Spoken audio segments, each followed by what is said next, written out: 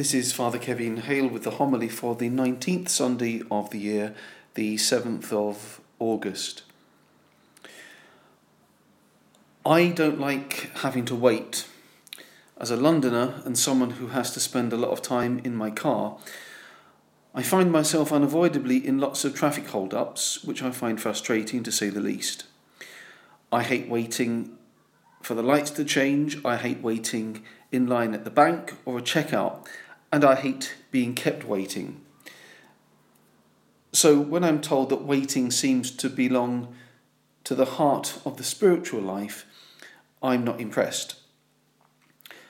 So what sense can we make of the spirituality of waiting and vigilance, which Jesus recommends to us in the readings? The first thing that we have to realise is that we and God are quite simply on different timescales. St. Peter states this truth with great directness. To you, O Lord, 1,000 years are like a day.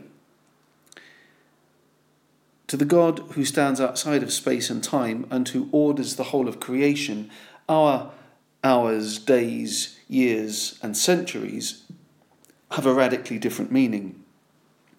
What's a long time to us is an instant for God, and hence what seems like delay to us is no delay at all to God.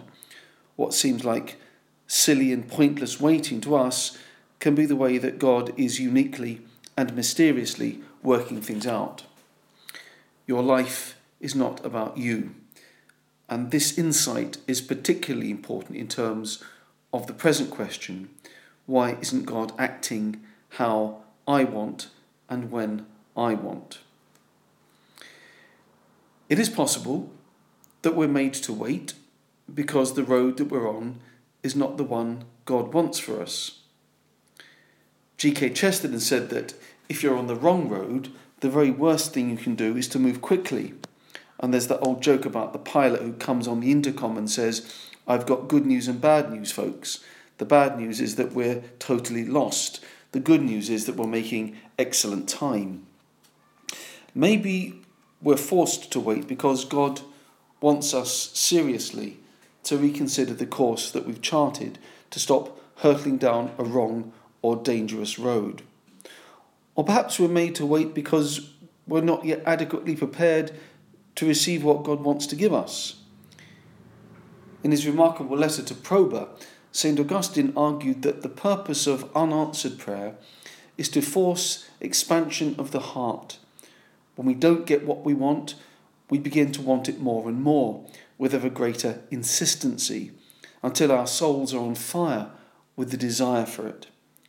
Sometimes it's only a sufficiently expanded and inflamed heart that can take in what God intends to give. What would happen to us if we received immediately and on our own terms everything we wanted? We might be satisfied in a superficial way, but we wouldn't begin to appreciate the precariousness of those gifts. After all, the Israelites had to wait thousands and thousands of years before they were ready to receive God's greatest gift. Recently, our Year 6 school leavers production was the Old Testament story of Joseph and his brothers. Joseph was a dreamer and clearly wanted to be a great man. But if he'd been given political power and authority when he was an arrogant youth, the results would have been disastrous, both for him and for those under his control.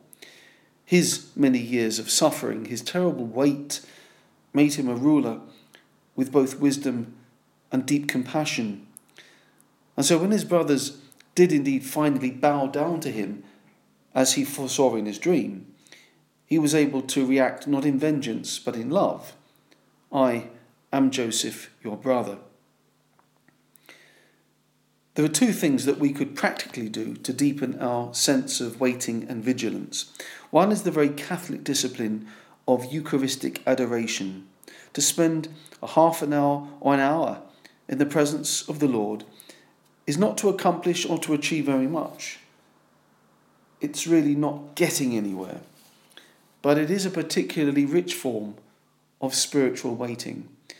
As you keep vigil before the Blessed Sacrament, we can bring to Christ the problems and the dilemmas that we're fretting over. We say, Lord, I'm waiting for you to solve this, to show me the way out, the way forward. I've been running, planning, worrying, but now I'm going to let you work. Then just wait and watch for the signs. Secondly, take advantage of traffic jams and annoying queues or anything that makes you wait, and let the truth of what that 18th century spiritual writer Jean-Pierre de Caussade said sink in. Whatever happens to you in the course of a day, for good or ill, is an expression of God's will. Instead of bewailing your luck, banging on the steering wheel or rolling your eyes in frustration, see the wait as a spiritual invitation. And when you are forced to slow down, pray one of the great repetitive vigil prayers of the Church, such as the Rosary or the Jesus Prayer, Lord Jesus, Son of God, have mercy on me, a sinner, or the Divine Mercy Chaplet. With this repetition and resolution in mind, it's always good to have a rosary handy in the car or about our person. Consider the possibility that God wants you at that moment to wait and then sanctify the time through savouring one of those prayers. The entire Bible ends on a note not so much of triumph and completion as one of longing and expectation. Come, Lord Jesus. From the very beginning, the followers of the risen Jesus have been waiting, from Paul to Augustine to John Chrysostom to Thomas Aquinas to St. Clare, St. Francis and Blessed John Henry Newman, and to ourselves. We've all waited for that coming of Christ, and in this have been like Mary, who waited in joyful hope for the coming of the Saviour. Let us pray.